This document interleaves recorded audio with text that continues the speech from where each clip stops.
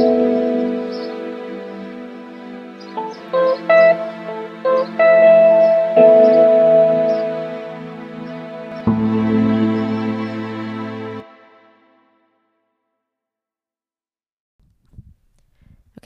take 507. I don't know why it's taking me so many tries to record this intro, so I'm going to make this quick because I keep messing up.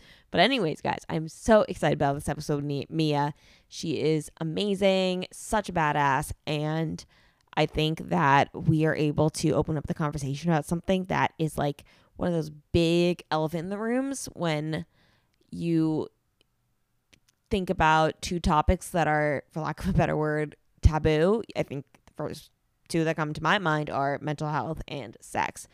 And they're just so intertwined. And I love how me and I were able to really unpack, why that is and talk about some things that, I don't know, maybe you guys have experienced. And I would love to hear any of you reach out and, either provide an anecdote or mention something that's like stuck with you, because I know that it's definitely been something that I've dealt with in the past, and yet I can't recall having a conversation with a single one of my friends about it. So really excited about this episode, and I hope you all enjoy.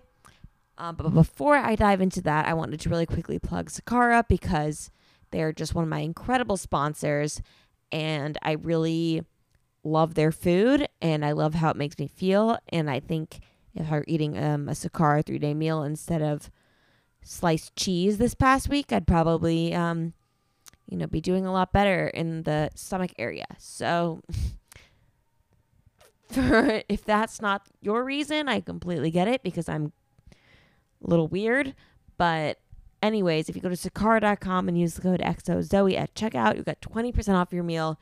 This also applies to some of their main products like the Metabolism Superpower, which is delicious, and the probiotics that I use, and just a ton of stuff. So again, that's code XOZOE at checkout for 20% off.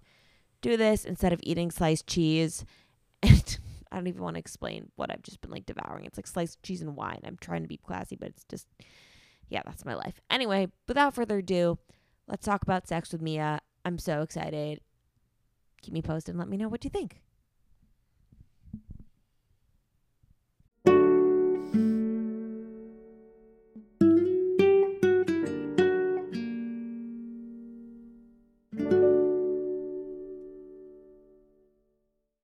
Hello, everyone, and welcome to another episode of Solace in the City. Today, I am so excited to be here with Mia Davis, who is the founder and CEO of Talk Taboo.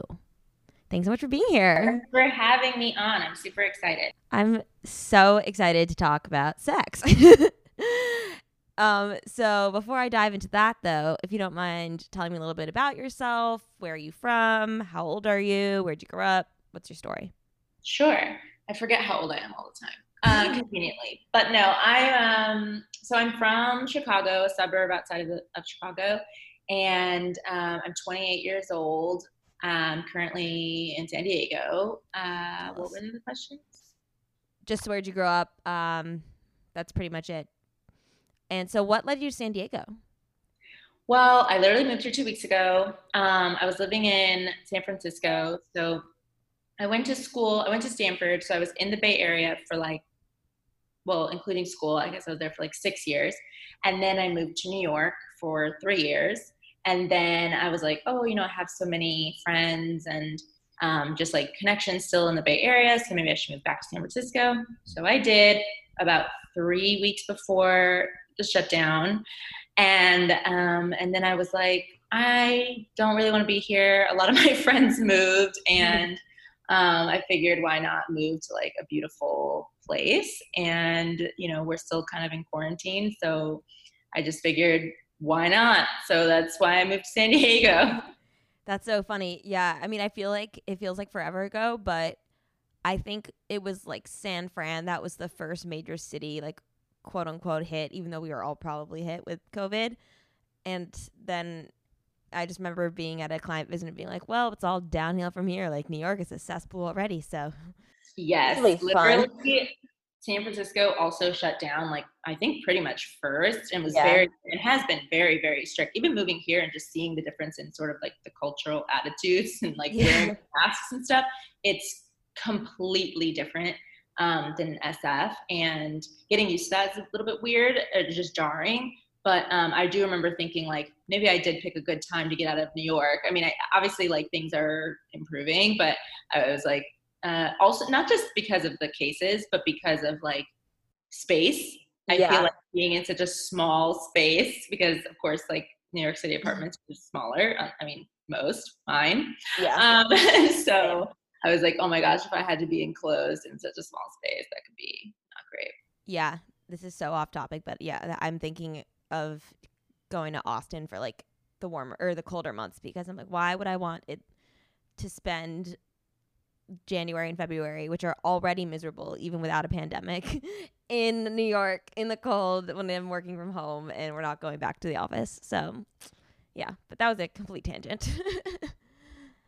So anyways, for those who don't know what Talk Taboo is, I was hoping you could just quickly give like a elevator pitch of your brand and then we can go into like the inspiration behind it. Yeah, totally. So Taboo is a, I would say, wellness resource for all things sexuality, sex, mental health, and relationships. And we exist to just give you answers to your questions and provide you with the resources and tools you need to make informed decisions about your body and relationships and feel more empowered. And then we're building something new to connect you directly with, like, if you want to find a therapist or a coach, we're building a new platform called Taboo Wellness for finding actual care and for those care providers to launch their businesses. So That is awesome. So when did you launch it and what inspired you? Like were you always interested or passionate about those subjects or was it kind of like a spur of the moment thing? yeah, so I definitely was not always passionate about this space. In fact, that's kind of why I created it. Is I grew up super conservative and just not having these conversations, having zero real resources, Mm. and just not feeling empowered to even talk about it. Like I, went to a really religious school for like 11 years, and then just had more abstinence-based sex ed. I think my high school was in like one of the most conservative counties in the U.S. And not, but weirdly, it's not like it's a super, like I would imagine that being in like the South or something, and it's not like that at all. But it's just a conservative town, Yeah. and so which yeah, I don't know. It's interesting because I feel like it's not like it's super like culty or something like that. And not that that's what it means to be conservative, but whatever. Anyway, just ignore what I just said. But the point is that it was very conservative, and so it's just that's how I grew up, and because of that, I had a lot of shame related to my own body, and just like guilt, and just like feeling weird and alone, and not knowing what's going on, and then I had some experiences with sexual trauma in and after college, and so just not knowing what to do, and like how to sort of just not even being able to really identify or talk about my experiences, and where to go as far as like healing from them. And so I just ended up having a conversation with my friends, and I feel like a broken record because I feel like I've told the story before, but it's true. So we just had a conversation about like the depiction of sex in the media, and how you always see people coming back from a date and then it's like pushing against the walls, like just 0 to 1,000, no condoms, no conversation, wake up and like panting and last for 2 seconds, and then you wake up with like the blanket conveniently like tucked over them, whatever. And it's just Yeah. not realistic. And we were just laughing about where are the awkward moments, or like queefing, or like whatever ridiculous thing that happens during normal, very typical sex, and how do we make it more normal and just funny and fun. And so we started brainstorming like fun ideas for just like sex toy products that were super literal and like double entendres and stuff like that. And that kind of, for me, I was at the time working just in tech as a product designer, and just thinking like, okay, well maybe we could build something. And so that ended up being Taboo, and just we started just like put up the site talktaboo.com, and started the Instagram, and just was like, how do we just start building conversations and creating content.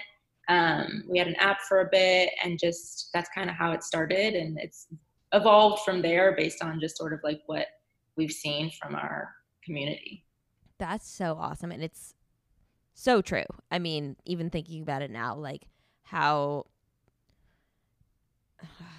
I want to say like romanticized, but that seems like the weird term to use, like sex is in the media.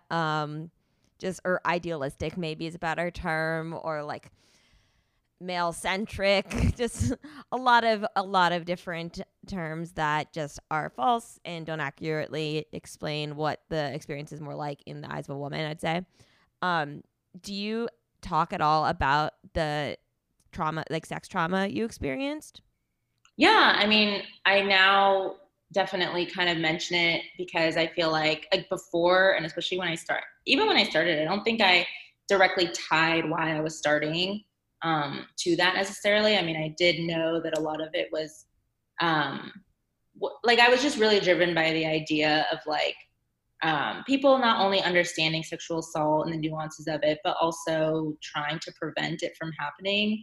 Mm-hmm. That's something I'm super passionate about. And I realized like it's not just about having those assault trainings on campus. Like whether it's no means no or yes means yes, it's just so limited and it's not really talking about gray areas. It's not really talking about drinking. It's not really talking about Mm-hmm. like just a million other things. And it's also not talking about like, okay, well, what if you have experiences? What then? And I think a lot of people are I think the Me Too movement also kind of, so I started working on Taboo in like 2016, and that was the year Trump was elected. It was like the end of that year, and then Me Too movement was kind of like around that exact same time. Yeah. And so I do think even from when I started to now, there are more conversations in the media, obviously, but I still think that, and sometimes I'm like, am I just in a bubble where I see all these things because of what I follow and what I do, obviously, or is this really shifting? I don't know. Although at the same time, even looking at like the upcoming election, I am concerned maybe things haven't shifted so much. Yeah. But I don't know. Yeah, I think I do talk about it, and I think it's important to name it, and I think it's important for people to. I mean, I know so many people who have experienced varying degrees and varying experiences, and so just hopefully people feeling like there's uh, life beyond and after. There's resources and tools to heal. Yeah, it's interesting. Like, I mean, for a number of reasons. I think even just hearing you, say how you weren't really, I guess, for lack of a better word, interested or involved in like the sex ed world or education prior to that. And it's kind of reflecting on my own experience with like this podcast and why I started it. I would say in a similar vein, like, I don't really know if I intentionally started it to like unpack my own problems, but that was definitely an outcome, like an a unexpected and like really appreciated outcome that came from it. Like, I think I wanted to do it more as like an advocacy thing, but in having conversations with people who were already open about like eating disorders and already open about like suicide ideation or things like that, like got me speaking. And I was like, wow, this is therapeutic. And like, not that I didn't talk about that before, because like I've been in therapy like for 20 billion years, but like it's just interesting, like the things we subconsciously gravitate towards based on our own experiences, I think. Totally. I mean, I 100% built Taboo for like the younger version of myself and Yeah. future version of myself and like the current version of myself because it's selfish. It's totally like, oh, I've had these questions or I have this concern or issue. And like, if I have it and I wasn't able to find good research, even now when I'm like, if something happens and I still Google things all the time. And when I don't find good answers, I'm like, oh, great. We'll write an article about that. Yeah. Or like do a video about that. Cause it's always changing. Like you're always evolving and having new experiences. And I feel like I am just like, if I'm going through, or my friends are constantly like with dating or with whatever, like, oh, is this normal? Or like, what should I say to this text? It's like we're all still having these experiences and like Yeah. very much fun for me to be able to bring in experts and just answer all my questions. Yeah. No, it's so true. So I had a ton of questions about the connection between sex and mental health going into this. And I then, as I kind of mentioned before, like we started recording, I opened it up to my followers to see what they had, and they also had questions, which was awesome. And I'm sure that even more people had questions, maybe didn't respond, whatever. So I guess this is like a very broad question, and I'm sure it's quite nuanced, but medication aside, because that's a follow-up question, does the state of your mental health affect your sex drive? And if so, how? Oh yeah, I mean, 100%. And I also want to like make the disclaimer that I am not a sex educator, nor am I like a therapist or a doctor, but I've learned a lot. And I do think it's important to make that just to say that, just because I think there's a lot of people out there who kind of like purport to be something that they aren't necessarily, and you can be an expert in your own experiences, but that doesn't necessarily mean that you have the qualifications to like teach people. So take what I say with a grain of salt. But yes, that's like my entire podcast. I'm like, I didn't take a single psych class. Exactly. But no, 100%. The state of your mental health. Like, so for a lot of people, we actually have like a course on like desire and how desire fluctuates, and people with low desire or low desire partners and how to kind of navigate that. But a lot of, I mean, sex is so mental, right? So like, how you feel that day, if you feel like disgusting and tired and like not good about yourself, or you feel like, think about when you're just like, oh my gosh, I don't, whatever, you're having whatever insecurities, but it's body insecurities or whatever. The chances of you having like a really amazing sexual experience are significantly reduced because you're not feeling your best and you're not feeling good about yourself, or you're not being like, it's like about like mindfulness, like you're taken out of the moment because you're too focused on like other things that you're self-conscious about, or that you're just not feeling good about. Or if you're just really tired, low energy, you know, you might not have the desire for sex. And especially if you're experiencing like a lot of anxiety or depression, that can also contribute to just having a lower desire for sex. Now, some people, and this is kind of coming up with the pandemic, some people respond to like having a crisis situation can put a lot of like an increase in like cortisol and like all of this stress hormones, and that can definitely reduce your sex drive. On the other hand, some people, when they're super stressed, use sex as relief. So many people might actually have, you know, want to just have sex or masturbate or whatever because they need a source of relief. So it's kind of different for everybody, but it is pretty common that if you are dealing with any type of depression, that you would have a lower desire for sex. I'm curious, like for that the second avenue people who makes them hornier, for lack of a better word, is that more common in men? That's interesting. I'm honestly not completely sure about that.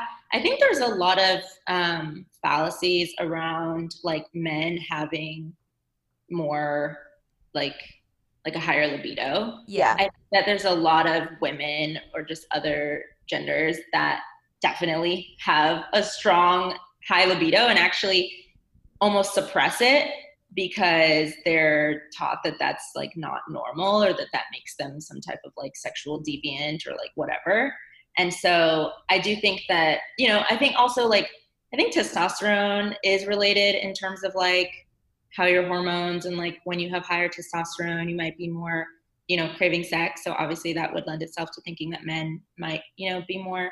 But also I think that it's just hard to separate, right? Because it's like if somebody's telling men that they should always be having sex and that sex is like a marker of like success, then clearly it makes sense that they're more motivated and they don't have as many things going on in their brains telling them that they shouldn't even be having sex. Whereas like for a lot of women, it's like, oh, if I want to have sex, or if I want to go have a, you know, sleep with someone, or just go and have a casual date and have a casual sex partner, that's somehow seen as like not good. And so is it like biological, or is it social conditioning that makes, you know, that kind of has created that myth? Yeah, that's so interesting. It's true. I mean, like I definitely have friends who like have a higher sex drive than me, and I'm sure there's a lot more women out there like that. But as you said, it's, you know, you grow up it's like this vicious cycle of thinking that men are the ones who have the sex drive and women are the ones who are more in like the submissive part of the power dynamic, and then you kind of like fall into those categories as you get older, and then never fully learn or try to learn like what the like real part is. Like the only, and like this is part of the reason why I love I just call it Solace in the City, Sex in the City so much because I'd say, I mean, especially for its time, aside from like some like non-PC comments they made because it was the 90s, like that was probably the most accurate display of female sexuality like ever. And then it just kind of went away sadly in 2001 or 2002. And then, but like, you know, you think of like Samantha or something, and like I'd say they're, even though they're not a great portrayal of like diversity in New York, they are in many ways like in terms of sexual diversity. For sure. I mean, you know what's so funny? Well, I love Sex and the City, and I think, you know, I show where you can just watch, like, you can watch any episode, not to watch it in order. Sometimes I'll just like randomly be like, oh, maybe I'll just like tune into, you know, like this random season 2 episode. I don't know, just because it you don't have to watch in any particular order. Yeah. Just watch. But another show that shockingly, I just watched like the entire, however many seasons there are of Golden Girls from like, I don't even know when it's on, like 80s. Yeah.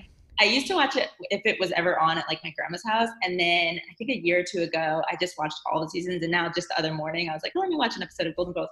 And all of those characters, they're like in their 50s, which is ridiculous because the way that they're portrayed is as like so old. And yeah, that's so funny to think about. Nowadays, like J-Lo is like at the Super Bowl at like age 50 or whatever. And, but they actually do show, even just like, you know, dealing with, so some of them, like actually I think two of them, their husbands have died. One of them is divorced, and they do actually show like Blanche, for example, is always talking about sex.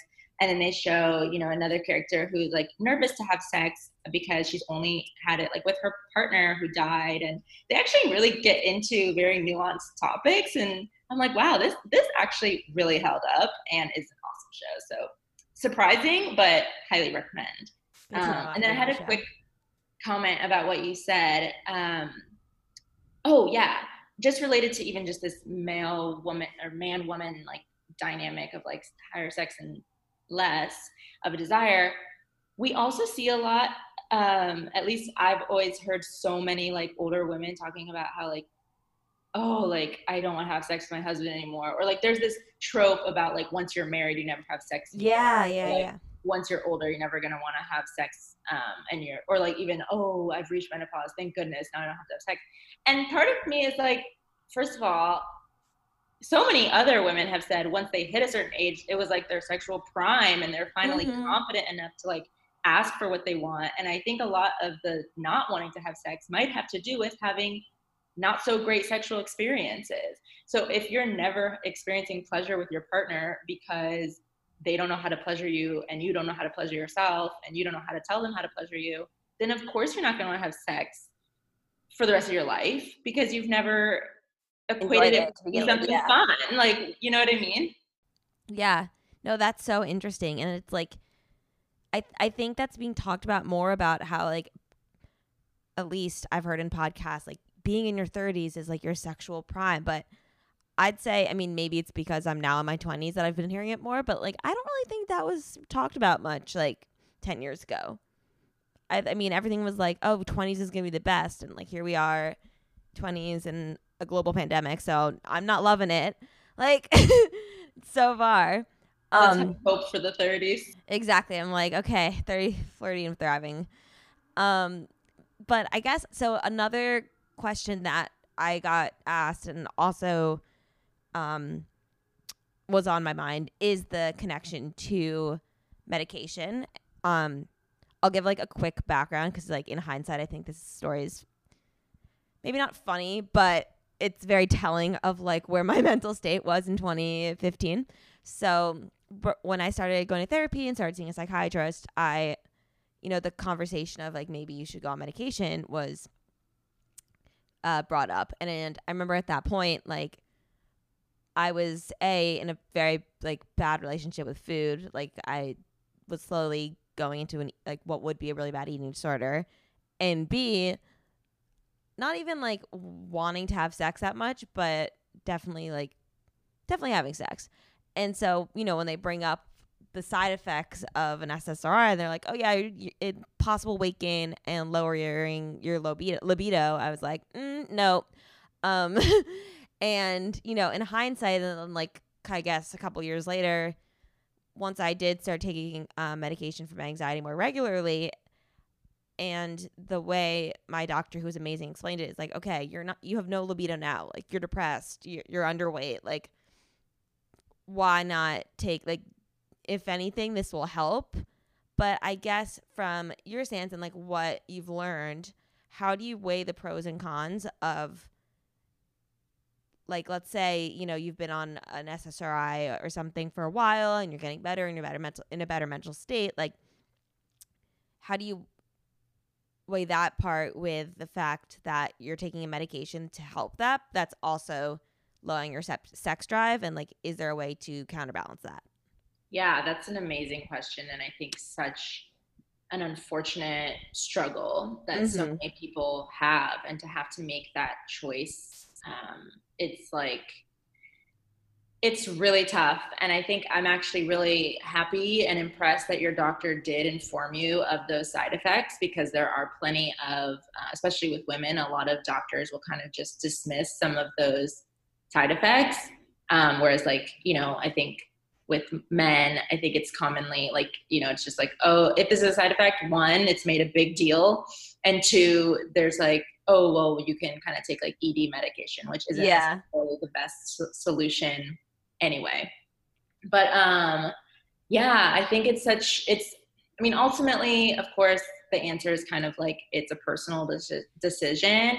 And I think it's about like you said, when you're already experiencing other conditions that are affecting your sexual desire, then, it's like, okay, well, I think it's about like looking at the whole picture, right? So it's like, Mm-hmm. if this is going to really help with your overall quality of life, and there might be this side effect, like, it's just something that, I don't know, you have to kind of just look at and think about, okay, well, this is ultimately going to really help me.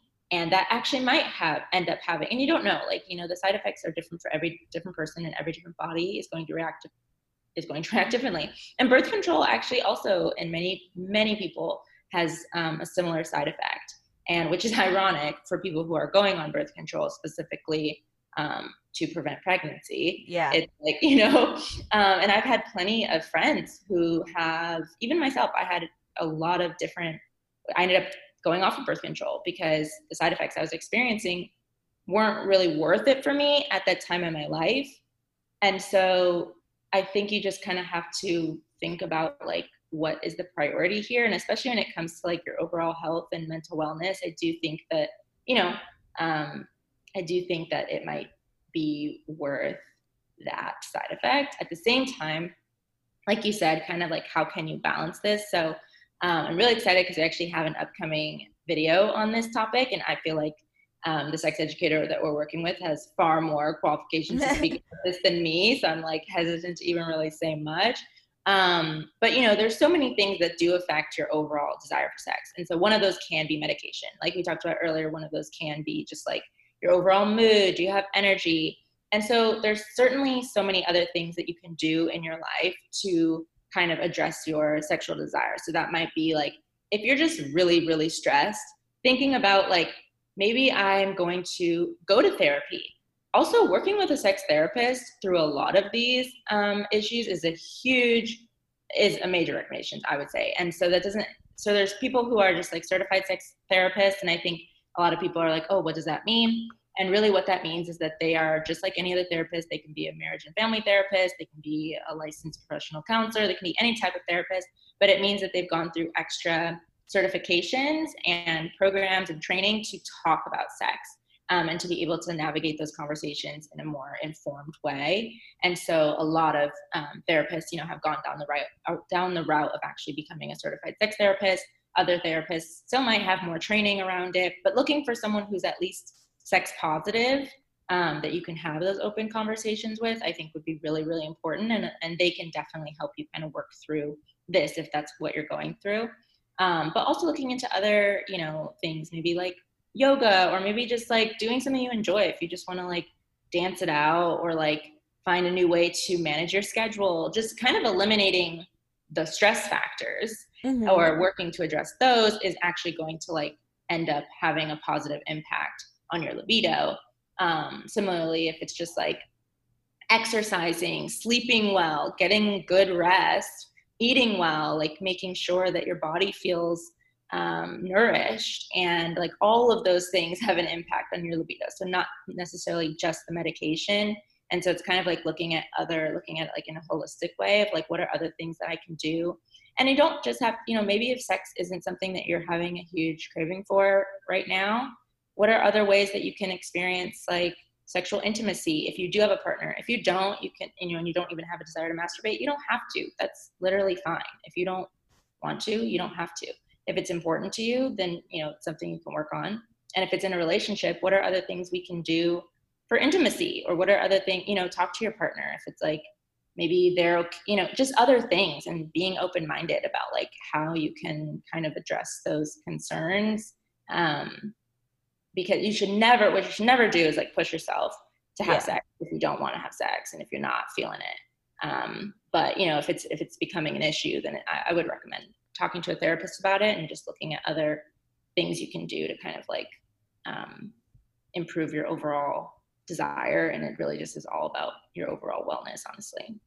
Yeah, it's interesting actually that you brought up sex therapy, because even I feel like I didn't have a full grasp of like what that meant, of like being a certified sex therapist. And like, for context, I'm looking to go to school to become a therapist. So, I feel like that often has the connotation of working with couples, or working, I guess, with couples or partners, or a marriage, to rebuild the sexual intimacy. But it's interesting to hear that it's more so, I mean, I'm sure a lot of sex therapists work with couples, but it can also be tailored to just like a one-on-one session, or like incorporated to, your regular weekly therapy, to talk about how to, resolve those issues. Because in so many ways, as obviously both you and I know, like mental health and sex are so intertwined. Yeah. And it's not, I mean, and they are, like I said, they're trained as a therapist, like first and foremost. And so it doesn't mean every single session that you're even talking about sex. It just means that when that comes up for you, or maybe you want to go to unpack sexual trauma or something like that, and that's definitely something that they can help you work through.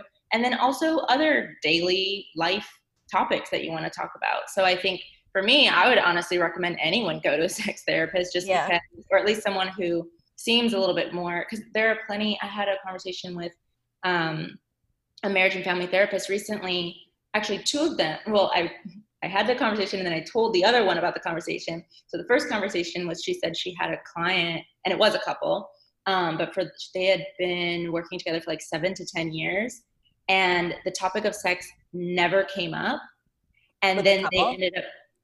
Sorry? With the couple? With the couple. The topic of sex never came up. And then they started going to a sex therapist and told her they hadn't had sex in 10 years. Wow. And yet with this other therapist, that never even came up.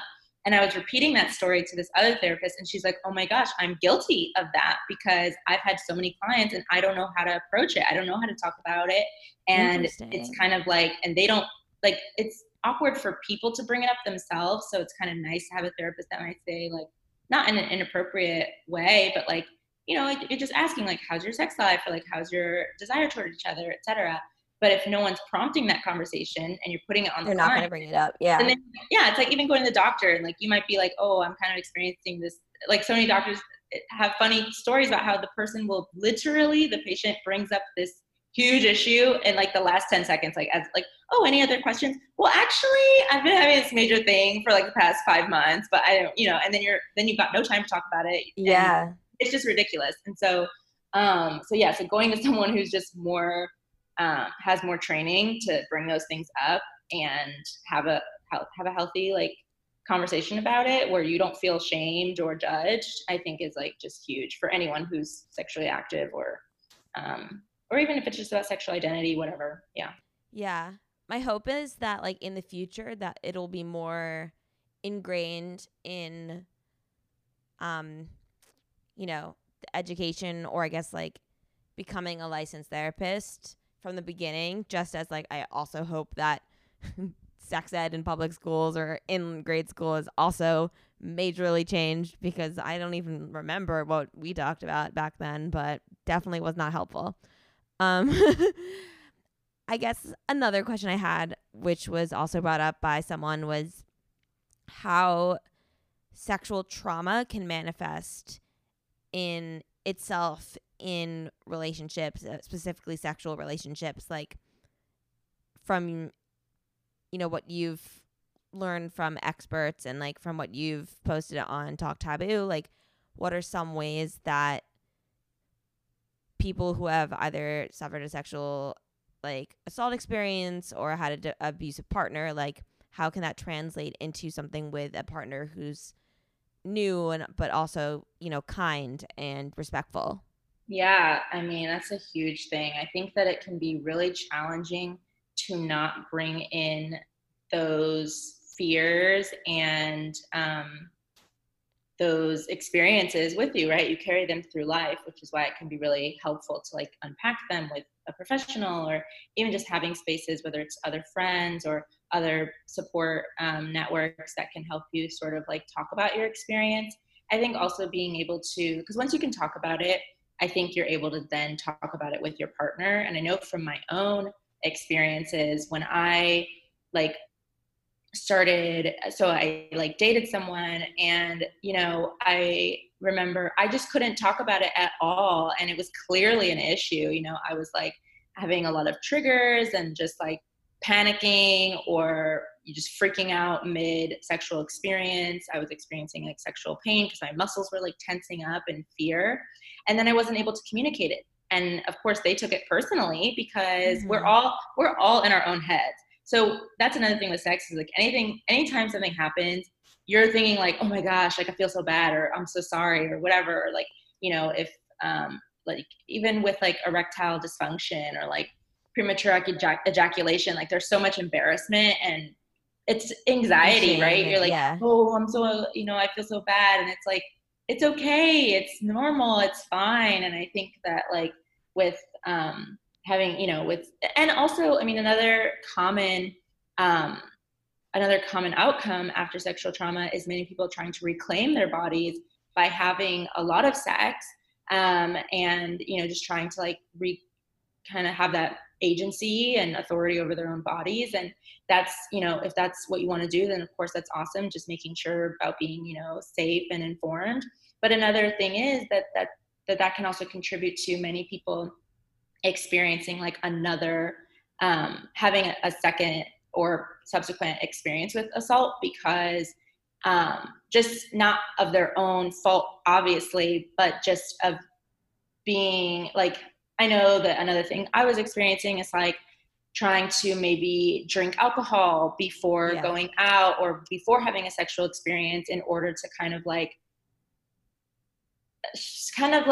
distance myself from the Mm-hmm. experience, or like relax, and just, but that is not, I wouldn't recommend it, because one, I was getting myself into like bad situations from drinking too much. And two, actually drinking a lot can actually also, not, it can lead to dryness. It can lead to just a lot of negative side effects of like having like blacking out, especially. So, I think that that's another thing that can happen, and that's pretty common. And especially when you're just trying to take the reins and deal with it yourself without trying to actually do anything I think that I don't know. I definitely went through that, and I think that was really hard. And I did try to bring it up with someone, and then I just started crying, and like it was just, or like I ran out of the room, and there's just so many experiences I had where I just was like unable to talk about it at all. And to the point that I ended up getting back together with my ex because I think I just knew I could just be honest, and I could talk about it. And now I'm actually dating again. So I don't know. It's like my first time dating since all of that, and kind of like having more healing and understanding and like language. But I have yet to have that experience of bringing it up now. Actually, yeah. So I don't know, but I do think I hope I definitely feel a lot more confident even having this conversation. I think like 4 years ago, I don't think I would have even been able to have this conversation. So, but yeah, I think as far as like the best advice that I would have is like really working on yourself to kind of heal what you've been through, acknowledging what you've been through, knowing that it's not your fault, and kind of like being able to have those conversations with a partner, and a good healthy partner will at least and no one knows how to talk about this, right? And Yeah. so if they kind of get tense, also give them a little bit of grace for the fact that they don't necessarily have the tools to talk through this either. But I think someone who approaches it in a way that's at least respectful and empathetic and caring is really what you want to start with, and then go from there. And then be able to, you can say like, hey, when you're on top, it actually makes me feel a little claustrophobic, or it brings up bad memories for me. Being able to identify your triggers and communicate them, I think, is just a starting point. So that your partner can kind of avoid it and work around it. Or like even saying, hey, this, instead of maybe that approach, you can also just say what feels good for you. Because a lot of people want to focus on like what feels good, and they want to pleasure you, of course. So you can say, this is what I really like, or I really like, when I'm in this position, or I really like this experience, and just kind of taking it at your own pace, and giving yourself the time to heal, because it's not overnight. And it's okay. And it's I think just, yeah, I think communication is everything. And just kind of finding your own relationship with your body over again can also be a good starting point. So sorry, it's a long answer, but No, it's really appreciated. Um, yeah, and I think kind of in the same vein, like, well, communication is key. That's said so much in a relationship, but I do think that the subtext of that is like communication is key in a sexual relationship. Like, as you were saying with bringing up maybe what is like a negative trigger versus what is actually enjoyable. But I've been going back and forth and toying with the conversation topic of like, do you bring up, oh, I like actually take a medication for my anxiety that lowers my libido? Like, A, do you bring that up? B, how? Like, oh, how's your day? Good. Like it's not exactly like something just slip in on a first date, but it's important because I think otherwise you get down this rabbit hole of being with a partner who you are not completely upfront with in the beginning, and then you may like fake an orgasm, and then all of a sudden you're like, shit, I guess I have to do this for the rest of my time with this person. And then as you said, they're in their own head being like, why is she not enjoying this? So it's just like, again, a vicious cycle. So I was curious if you had ever like, explored that on your page or with Taboo, and if so, like, what advice would you give to people if they are taking medication that lowers their libido, or maybe are trying to have that conversation with a partner that it's not them, it's the person who's totally. So yes, I agree. And yeah, it's one thing to say like communication is key, um, and then to practice it in your real life yeah. is like a totally different scenario, because you can know the right thing to do, and then doing it is hard. And so I think one of the top recommendations that are like the experts that we've worked with have recommended is kind of just first of all, like having these conversations outside of the bedroom. So not necessarily in the moment, but like you said, at dinner, or like not necessarily dinner, but like maybe going for a walk. I think going for a walk can be great because you're not necessarily staring at them in the eye. You kind of have a little bit of comfort of, you know, walking and having that conversation, and then just figuring out what's comfortable for you, even practicing that conversation in the mirror, or just like at home when you're by yourself, or even with a friend, and just like practicing what you want to say, and also what is the point of like what you want to say. So, Mm-hmm. you know, am I just sharing and I'm just having a conversation? Am I like, what is what, like, you can't predict the outcome of what they're going to say. You also can't control what they're going to say. And what you say, honestly, has no bearing really on what they're, I mean, maybe if you say something a certain way, but whatever, like just be yourself. And, you know, Yeah. it's, I think a lot of people are like, how do I word this so that they will be understanding? And it's like them being understanding has nothing to do with like how you word something. But I do think when you have at least confidence about it, about talking about it, I think that helps a lot, because then it takes the burden off of, because I think a lot of people are like, well, I was watching Real Housewives the other day. And in all seriousness, this is where it really gets the life wisdom. But you know, I don't know if you've watched like Real Housewives of New York, but I'm like starting from like season 1, and there's I don't know if what you call her a character, but a cast member A housewife. a housewife who has a prosthetic leg. And, you know, I think she kind of brings it up. She brings it up and she talks about it. And the fact that she's comfortable talking about it makes the other people comfortable talking about it. But when Mm-hmm. you're bringing something up, I used to do this all the time. Like, so, you know, I kind of want to like talk about this thing. Like, maybe, like, I don't know what you're going to say. Then the person's like imagining the worst, first of all, and they're also just like, they're racing in their own minds. But if you can present it like, hey, you know, I'm actually on a medication. Sorry, my calendar thing just went off. But if you can say like, hey, I'm on a medication and these are some of the side effects, and this is something that I experience from time to time, and I just wanted to talk to you about it because I'd love to sort of talk about how I've dealt with it, or how it's manifested itself in other relationships, or how you think about it, or like, is there anything that like, is that something that you've experienced, you know, just kind of making it a conversation as opposed to like this, you're admitting this like scary thing. I think just also gives them, and you can even say like, if you have questions, I'm told like, I'd love to answer questions. This is something that I want to work through with you, and maybe presenting it as like, hey, I really like you and I want this to like, I want to build something with you. Or even if it's just for sex, like, hey, I really want to have sex with you, but I want you to know that from time to time, I don't always have the strongest desire because of the medication that I'm on. It has nothing to do with you. It's just something that I experience. Then it's like, okay. Yeah. Like, how are they going to act?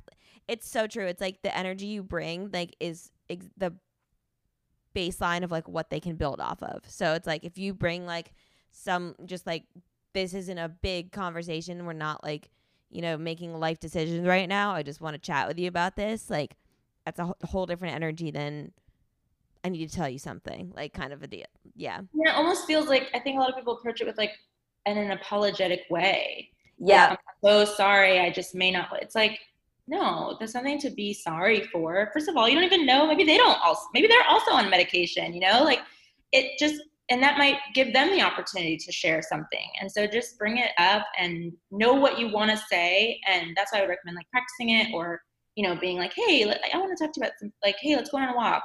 And then just, you know, not like, hey, we're talking about Star Wars, and suddenly you're like, I don't even know why I said Star Wars. Like, I could not even have a 2-minute conversation about Star Wars. But, you know, and suddenly you're like, oh, but also, but, you know, whenever it feels organic, you know, just, or if you see, sometimes also another recommendation, a lot of like, I've heard educators and therapists bring up is like, bringing up an article like, hey, I read this thing about blah, blah, blah, you know, well, that's more so if it's something you want to try, but it could still be like, hey, you know, maybe you're watching a movie and like one of the characters is experiencing depression, and you can be like, yeah, I really like, what did you think of the movie? I really resonated with that character because this is something I've also experienced, you know?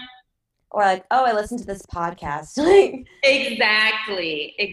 And if you can find resources for them that can also be really helpful because they might have questions. We actually were creating a series for partners of people who have experienced sexual assault. So like you can find resources that you like or a podcast episode and be like, hey, I'd love for you to listen to this. I think it might help you. I think that helps too. 100%. Hi guys, me again. Really quick, wanted to talk about BetterHelp because I love therapy and just everyone should know how amazing it is. So again, BetterHelp is the largest online counseling service. They offer in like weekly, bi-weekly sessions that you can have with a licensed professional counselor over like telehealth, but that's, everything's telehealth right now because we're in a fucking pandemic. So it's just makes so much sense, and it's just such a more affordable option than regular therapy, even though I love that. But unfortunately, that's just how our mental health care system is. So try BetterHelp. Get 10% off your first order by going to your first month by going to trybetterhelp.com/Zoe. I promise you will not regret it. Seriously, therapy fucks. I love it. So trybetterhelp.com/Zoe, ZOE, for your 10% off your first month.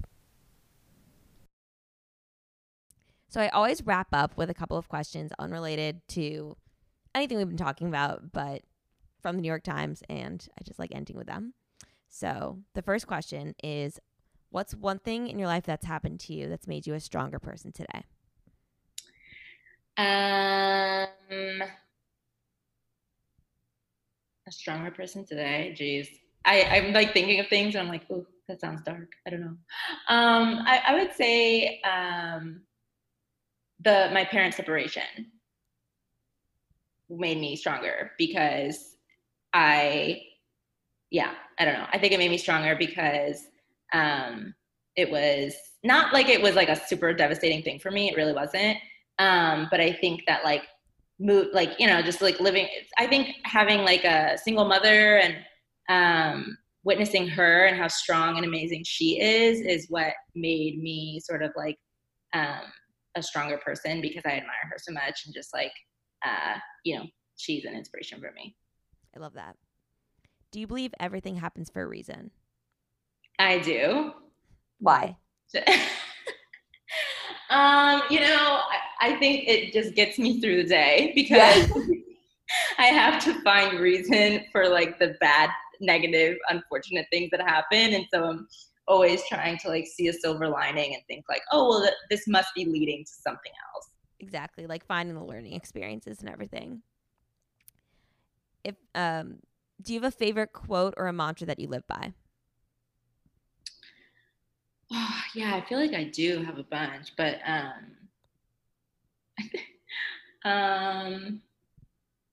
feel like to bring up Star Wars is hilarious. I literally haven't even seen all the Star Wars movies. I've never seen a single one.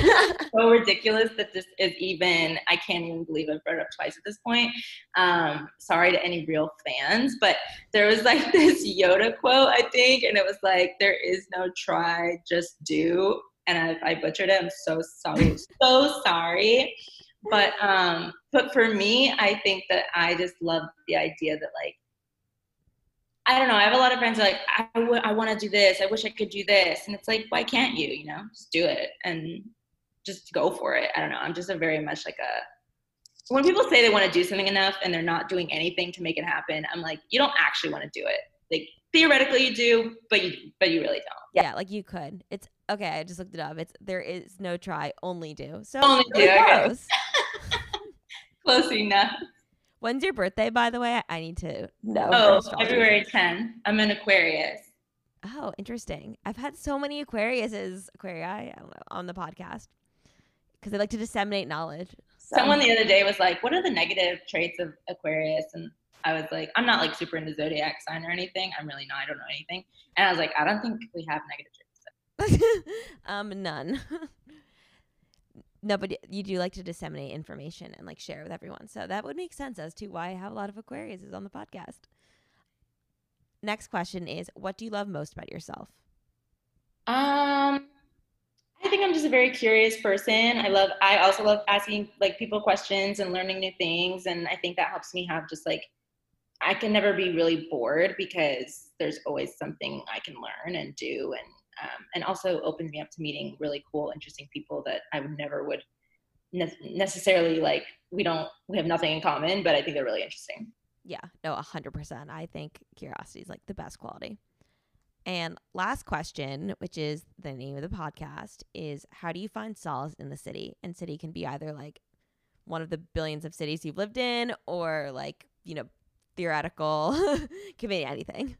I will have to say it would be the Real Housewives because for me, I just, it's like having time to just decompress and just totally, you know, not stress. Like it's hard to, I mean, you can tie things. I'm always tying things to like even just in the conversation, I'm like, oh, here's an example. Because you can always make connections in life between whatever, even if it seems completely like random and ridiculous. But yeah, for me, it's just like, just watching TV, chilling, like spending time with my friends. But just kind of the more meaningless things in life just bring me peace and joy. 100%. Wait, now I need to know because I've literally binge watched every single Bravo TV show, and I was like, I'm not going to dip as low as the Housewives. But I think I'm going to do it. So which do I go with? Other shows are low or above the Housewives? I know. I was like watching Below Deck Mediterranean. I'm like, this needs to stop. So which do I start with? New York?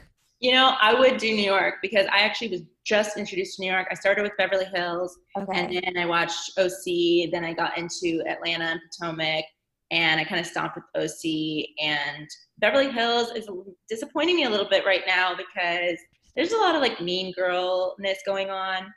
And for me, the New York Housewives, I think, I don't know, they're very entertaining, very funny, ambitious. They're actually friends a lot. Like, I also started with the last 2 seasons, and then now I started with season 1. Okay. So now I'm seeing like origin, and actually, which is tough because people I liked, I'm like, oh wait, maybe I don't like you anymore. Yeah. But I would start with New York.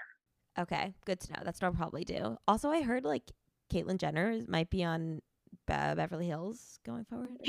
Not Kim. I'm sorry. Oh my God, what's the mom? It's the mom. Oh my gosh. Oh my gosh. Chris. Wow. Chris. She's gonna I was gonna say she's gonna come kill us. Like, what's going on? Kris Jenner. Oh my gosh. She like already is so famous. She's gonna I would be really surprised if she does it, but I guess their show ended. So yeah, it does open up. I would be shocked. I would truly be shocked. It also would change the dynamic completely because I just feel like she's like her own entity. Like it would just be weird. I don't know. I really thought it was Caitlyn was going on. Though, because Kris is really good friends with Kyle. She wants to join it. Oh, really? Oh, shoots down. Oof, Andy Cohen. Not having it. Okay. Anyways. You also watch Vanderpump Rules then? I haven't. I watched like. Oh, okay. Then I don't think they have the beginning episodes on Bravo TV. Oh, okay. Well, I stopped watching it. It's just very like toxic, not good. Yeah, I did Summer House. I watched Southern Charm. Love Southern Charm. Oh, so good. Below Deck Med. I haven't watched those. Below Deck's great. I'm actually a huge fan. It makes me want to travel the world. It's so good. But anyways, Mia, thank you so much for coming on. Where can everyone follow you, follow Talk Taboo, learn more about Taboo? Yeah, everything. Thank you so much for having me on. This is a really good conversation. I hope that I didn't talk in total tangents all the time, as I have a tendency to do. But you can find Taboo. Talk Taboo is just Talk Taboo, TALK _TABU on Instagram, which or I said TBU, and then talktaboo.com, same thing. That's where all of like our articles are, and we're starting to do more video content. And then as for me, I'm just on Instagram, which is M_THEIA. I wouldn't say I'm like entirely exciting on there, but I think my stories can be funny sometimes. Awesome. Well, thanks again, and bye, everyone. Thank you.